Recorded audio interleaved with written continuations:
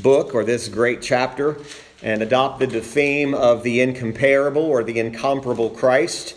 And Paul continues throughout this letter to place a great emphasis upon the atoning work of Christ and the mercies that come as a result of that. In these verses 9 through 17, in part of what's known as Paul's prayer for the saints at Colossae, he reminds them of how they were made fit for heaven and how that they should be reminded of not only exalting their redemption, but primarily exalting their Redeemer. And so by emphasizing these subjects, we come to our admonishment that Paul gives these Colossians, which will be the title and the subject today. He says, as a result of these things, you should walk worthy of the Lord. Let's read there in verse 9. He says, for this cause we also, since the day we heard it, do not cease to pray for you, and to desire that you might be filled with the knowledge of his will in all wisdom and spiritual understanding, that you might walk worthy of the Lord unto all pleasing, being fruitful in every good work, and increasing in the knowledge of God, strengthened with all might, according to his glorious power, unto all patience and long-suffering with joyfulness, giving thanks unto the Father, which hath made us meet to be partakers of the inheritance of the saints in light, who hath delivered us from the power of darkness, and hath translated us into the kingdom of his dear Son, in whom we have redemption through his blood, even the forgiveness of sins, who is the image of the invisible God, the firstborn of every creature.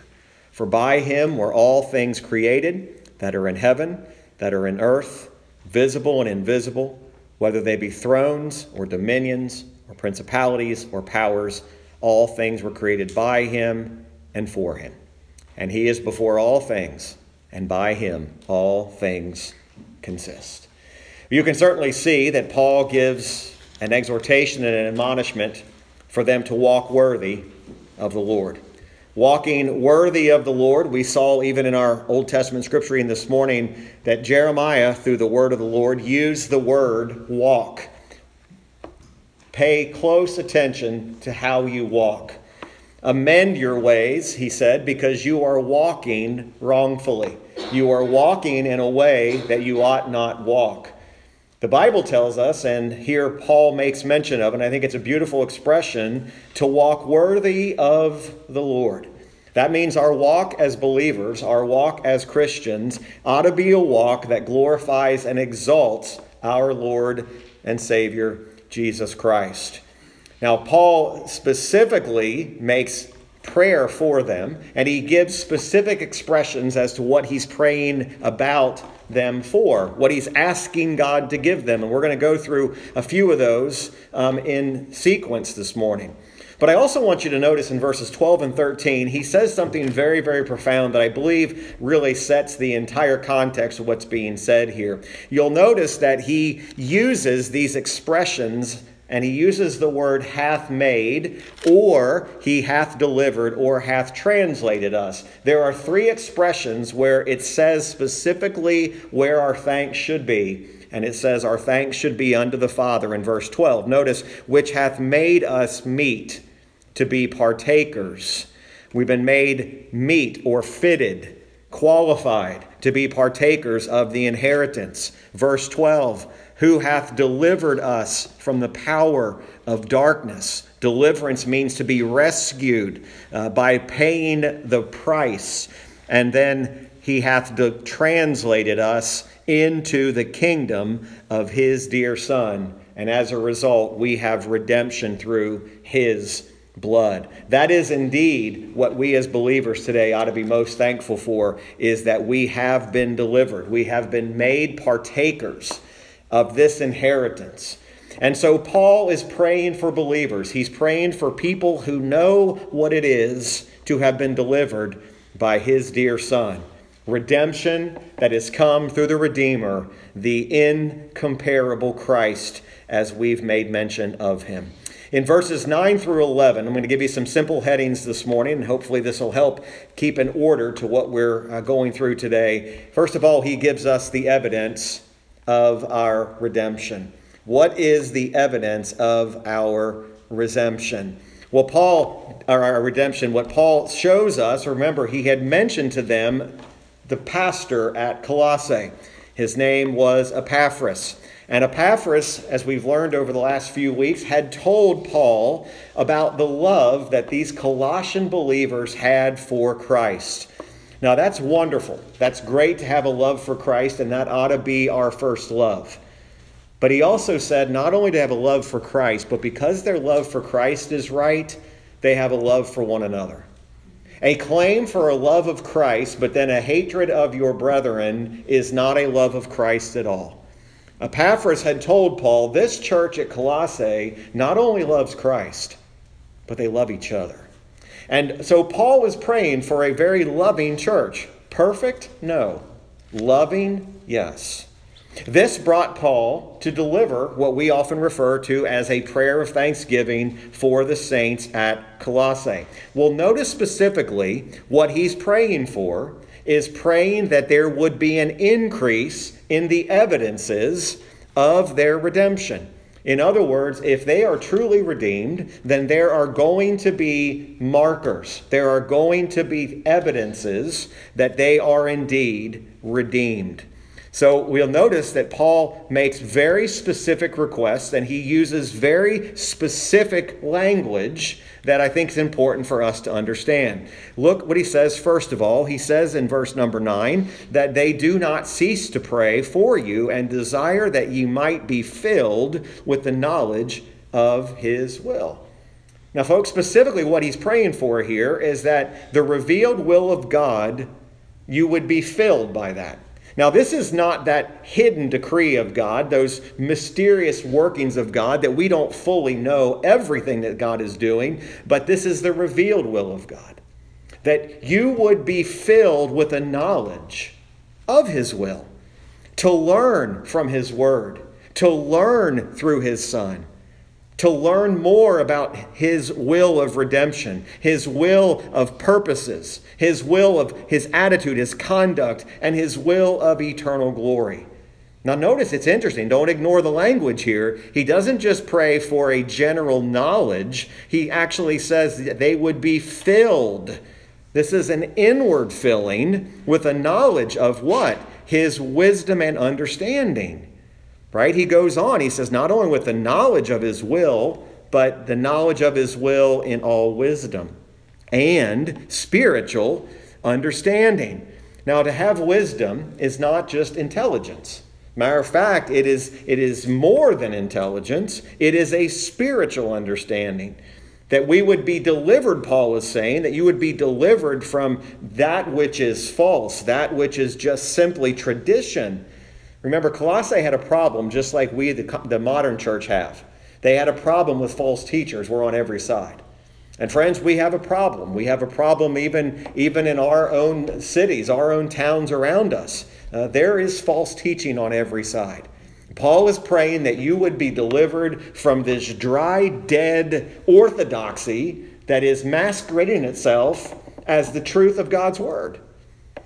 We ought to be praying for one another that way. We ought to be praying that one another, we would be filled with the knowledge of God's will in spiritual wisdom and in understanding. To have wisdom to not only understand what is wrong, but I think you're going to hear a very common theme today, that we would have spiritual understanding of even our present sin. You see, we have been delivered from the power of darkness, as we saw in verse 13. We are redeemed. We are children of the Most High God, but we still have a struggle with daily sin. And we have a problem with that because we are unable to deal with our own sin apart from Jesus Christ. That we would have an understanding of that. We would have an understanding of the mercies of God in forgiving us our sins. If we truly understood the awfulness of sin, we would return words of thanksgiving back to God because we've been delivered from it. Because this sin that continues to plague us, Sin that continues to be on our doorstep. Sin that continues the moment that our feet leave the bed and they hit the floor in the morning. We are again subject to the corruptions and the pollutions of this world. And we need a wisdom and spiritual understanding in how to combat those things. We need an understanding how God, the Bible says, how Christ himself can be just and the justifier. We need a greater understanding of the riches of what sovereign grace really means and how he has been kind towards those who did not deserve kindness, how Christ has demonstrated to us not only his kindness, but he's granted us forgiveness of our sin. Friends, Paul wanted them to be more than professors of some sort of a religion. He wanted them to have a true profession and a possession of Christ. Words are just words. Professions and confessions are meant to be marked by evidences, by actions. Anyone can walk in the door of any place and say, we are Christians. Paul says, if you're Christians, these are the things that I'm praying would be increased. These evidences that you are, in fact, a child of God. And then notice he uses what's our subject today. He says that ye might walk worthy of the Lord. Notice it doesn't stop. Unto all pleasing. Paul speaks here about our godly conduct and our behavior. Now, by the way, this is not just how do you conduct yourselves in the church. This is how you conduct yourself in your home. This is how you conduct yourself on the job. This is how you conduct yourself on the street. We will live and talk as those who are in Christ. The question this morning for all of us, including me, is does our walk seek to please and glorify God? How you walk on your job, is that pleasing to God? How you walk in your home, is that pleasing to God? Now we come to church, and again, I'm not trying to be ugly here, but we usually put our best foot forward when we come here. But what happened 30 seconds before you walked in the doors? Were you walking worthy of the Lord unto pleasing unto him, or were you walking your own way? You see, Paul says these are the things when we have this understanding that we'll walk worthy of the Lord unto all pleasing. Now again, who is he speaking to? Context matters. Paul is not talking to unbelievers. You realize an unbeliever cannot please God in anything. An unbeliever cannot please God in anything. Only the regenerate man, the regenerate woman can please God. I love what John Gill had to say about this. He says an unregenerate man cannot please God in anything. Without faith in Christ, it's impossible to please him by anything man can do. Christ only could and did always the things that pleased his Father. There are many things done by believers which are displeasing to God. You ever stopped and thought about that? That you can walk in a way that's displeasing to God? You're still a child of God. You still have evidences of redemption, but we can walk in ways that are displeasing to God. He goes on to say, nor is there anything they can do that is pleasing to God but through Christ. In order to walk worthy of God, you have to be in Christ, in whom their persons and services are accepted.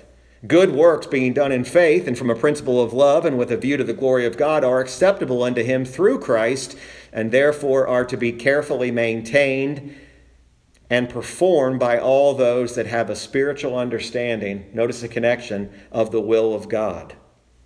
In other words, to walk worthy of this Lord unto all pleasing, not only do you have to be regenerate, but you have to have wisdom and a spiritual understanding to walk in that way.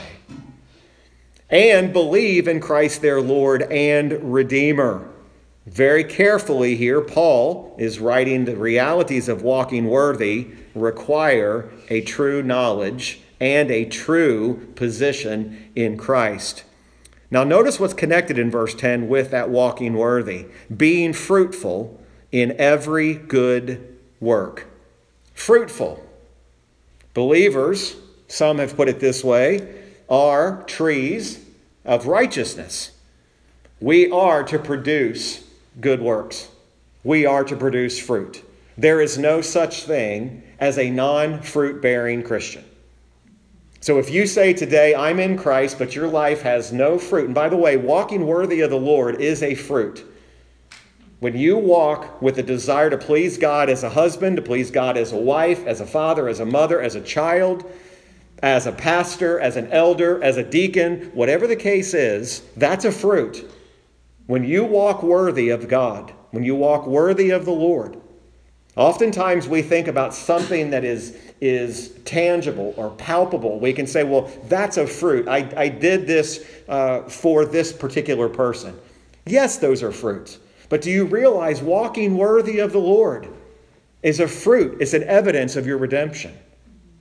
And when you walk right, when you are the right husband, when you are the right wife, when you're the right mother and father, when you're the right employee, friends, there may be not a greater way for you to demonstrate how worthy your walk is in the Lord than at your place of business or in your schools.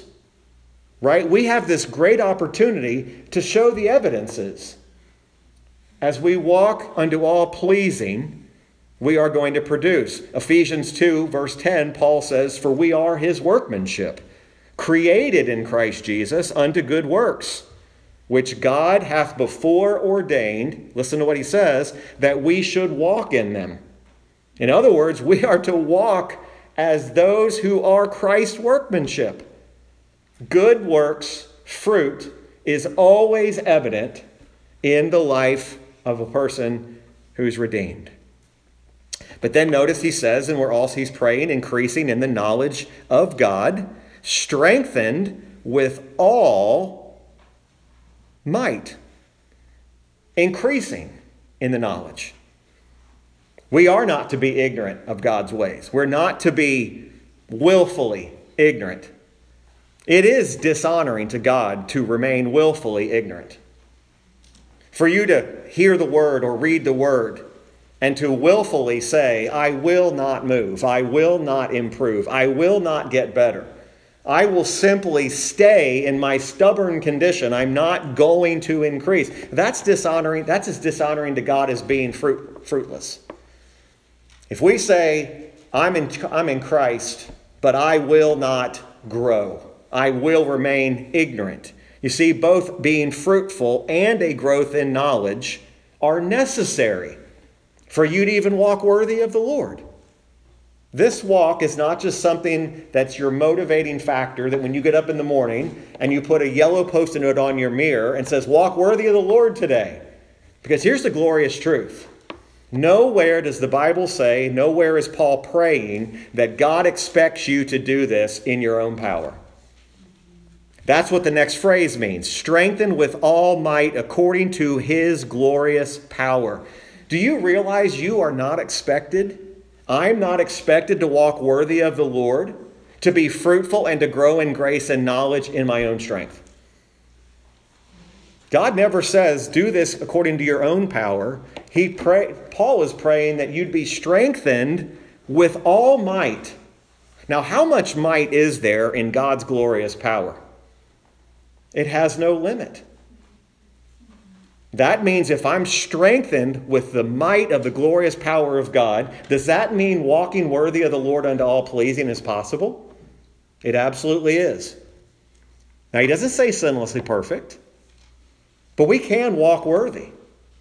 We can walk worthy of the Lord in his power.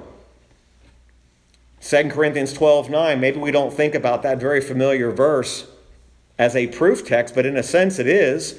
Paul writes these words, and he said, my grace is sufficient for thee, for my strength is made perfect in weakness.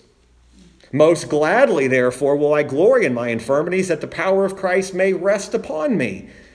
You see, this power and grace is what enables us to bear the afflictions and the trials with patience, perseverance, and joy, and still walk worthy of the Lord. You realize you can still walk worthy of the Lord when you're going through a terrible affliction. What's keeping you upright? Your power or his? His. When you feel the weight of your own sin, like we learned from Asaph this morning, When you feel the weight and the burden of your own sin, who are you to seek? You're to seek God. You see, it's His power. It's His power that enables us to continue to walk worthy. His grace, His power, it's what subdues these things and allows us to continue to walk in the right way. Notice he says, with all patience and long-suffering, with joyfulness. How can we walk worthy when life isn't joyful? That's the power of God on us. There is nowhere Scripture that says that life is going to always be easy, that life is not going to be filled with times of affliction and suffering, but that we are given the grace. That's why when God told Paul, when Paul was begging God, please remove the thorn in the flesh, God didn't say, I'll take it under consideration, Paul. He didn't say, I'm considering your circumstances, Paul. I'm looking at the whole life, your whole chapter. I'm looking at your whole book story. I'm looking to see, are you worthy of me doing something else? And he says, no, my grace is sufficient. Let me ask you, is God's grace sufficient for you? Is God's grace sufficient? Because he says it's in your weakness, brethren. It's in your weakness that His strength is made known. His power is seen. It is only when our strength comes from God that even our walk is made perfect in weakness. And then Paul, into a doxology of sort, beginning in verse 12, speaks very directly about the effectual cause of our redemption. How are we actually redeemed? Paul gives thanks to the Father, first of all. He continually thanks God. Here he's thanking God by the grace that is in Christ Jesus, that it is what Christ has done that has made us fit to be partakers. Why are you a partaker of the inheritance of the saints? Is because of what Christ tasted for you. What did Christ taste of? He tasted of death. He, upon himself, absorbed the full wrath of God. Sin was not ignored. Sin was not dismissed. Sin, your sin, my sin, was paid for by the full wrath of God being poured out upon His dear Son. That's what makes you fit. That's what makes you qualified. What His dear Son has done for you. The effectual sole cause of your redemption is Christ Jesus. Period. Nothing more, nothing less. It is Christ that has qualified us. Every man in his natural born state is unfit, unqualified, and unworthy for heaven or even God's presence. Do you realize this morning how unfit and unqualified and unworthy you were for heaven until Christ died for you? You see, that alone ought to make our heart's desire to walk worthy of the Lord. That He who knew no sin became sin for us. I love what Paul said in 1 Corinthians 1 verse 30. He says, but of Him are ye in Christ Jesus, who of God is made unto us wisdom and righteousness and sanctification and redemption, that according as it is written, let him glory in the Lord. Verse 13, Paul draws out and explains even more specifically how God makes us qualified, how He fits us to be partakers of heaven, by drawing out of us the corrupt state, our depravity, our unworthiness. Notice he says He has delivered us from the power. Who delivered us? Christ delivered us. And delivered us where? From the power of darkness, and hath translated us into the kingdom of His dear Son. What a beautiful expression. You have been made, delivered from the power of darkness, translated out of the kingdom of this world into the kingdom of His dear Son. Do not underestimate, do not undervalue what it means to be partakers of the kingdom of his Son. Romans 14:17, Paul, writing to the church at Rome, says, "For the kingdom of God is not meat and drink, but righteousness." To enter into the kingdom of God, you have to have a righteousness, like Jesus said, that far surpasses or exceeds the Pharisees. What was the Pharisees' righteousness wrapped up in? Meat and drink, religious externals. You've got to have a righteousness that surpasses the righteousness of even the most holy person you know. In order to be delivered and translated into the kingdom of his dear Son, you need Christ's righteousness. You got Christ's righteousness not because you were seeking for it, but because he came looking for you, and he got you.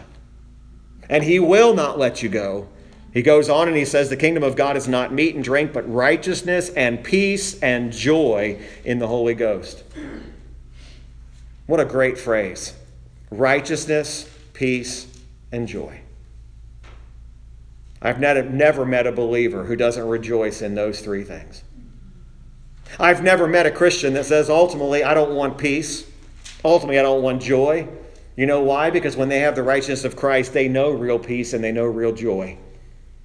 Not a manufactured peace, not a manufactured joy, but a joy that comes because you have been delivered from the power of darkness. You've been translated into the kingdom of God. You have been made fit and a partaker of the inheritance through Christ.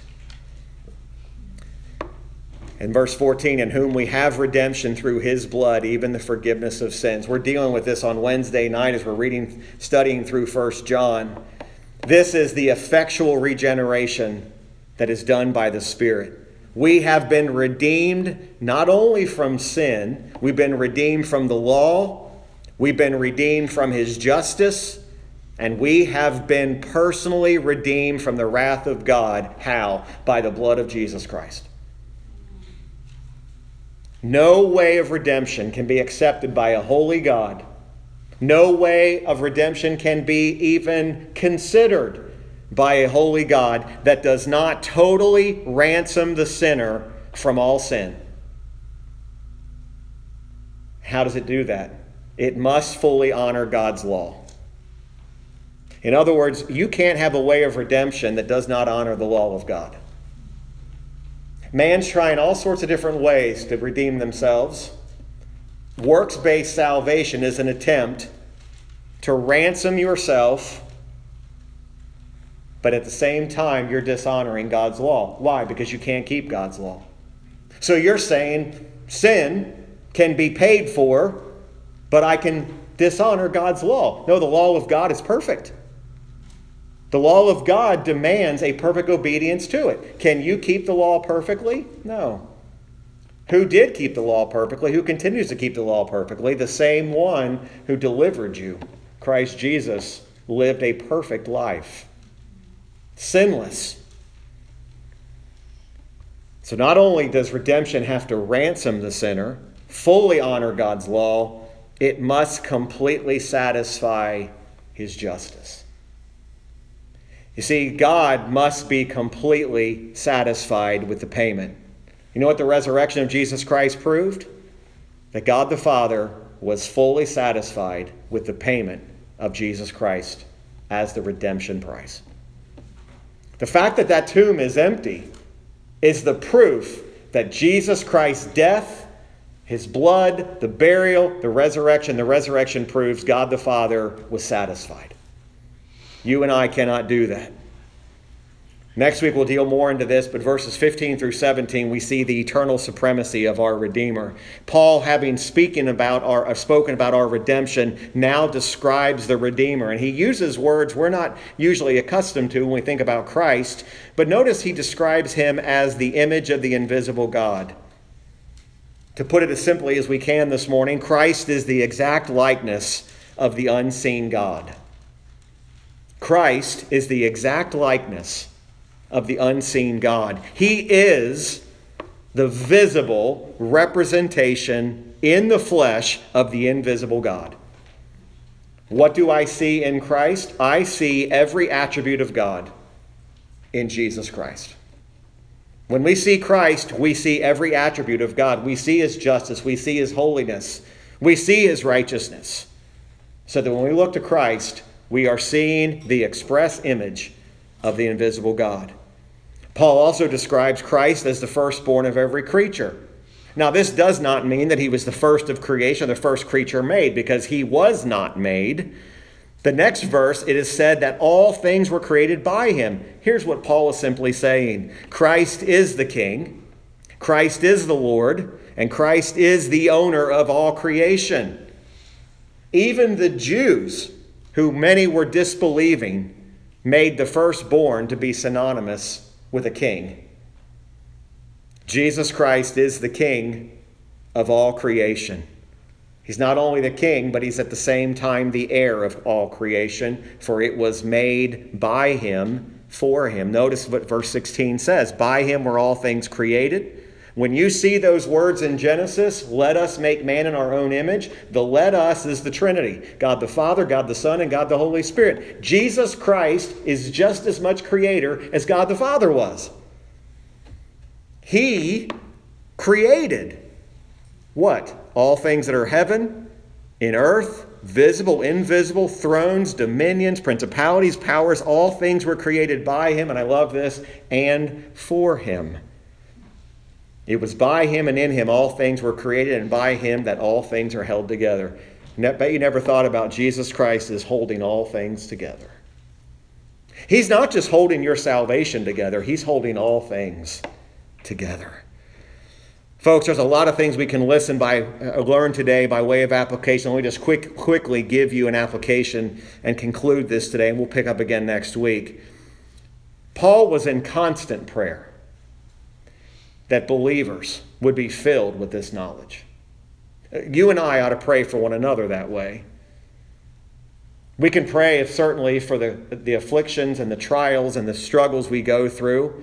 But do you know, even afflictions and trials, the best way for us to be able to endure and go through those is when we have a knowledge of God's will. Paul thought the best thing for him was to have the thorn in the flesh removed. And God said, no, my grace is sufficient. You see, sometimes we mistake our affliction for something that we need to have removed when God says, no, I'm using this affliction to strengthen you. I'm using this affliction that you might know the knowledge of my will even more. So Paul prays constantly. He prays that they would observe and pray all of these spiritual blessings that they have in Christ. With the knowledge of God's will in Christ, he prayed that they'd be strengthened with all might to be able to apprehend what their redemption means. If I understand my redemption, I can only understand my redemption through my Redeemer. Christ, his dear Son, has delivered me. And as a result, as we are in Christ, we will show the evidences of this cause of our redemption. We understand that because we're in Christ Jesus, we are going to walk worthy of the Lord. Again, remember, if you're here this morning and you have not ever trusted in Christ as your Savior, it is impossible for you to please God. You cannot please God in your unregenerate state. But just as every service we pronounce to you and declare unto you the free offer of the gospel of Jesus Christ. All who will come unto him, he will not cast off. But those that are in Christ today, may we rejoice and may we be in prayer for one another about this Christ that we are told is the very image of the invisible God. Everything we are and everything we need, we find in the Lord Jesus Christ. Amen. Let's pray. Father, we thank you for your word this morning. Lord, I pray that it has been nourishment for our souls today.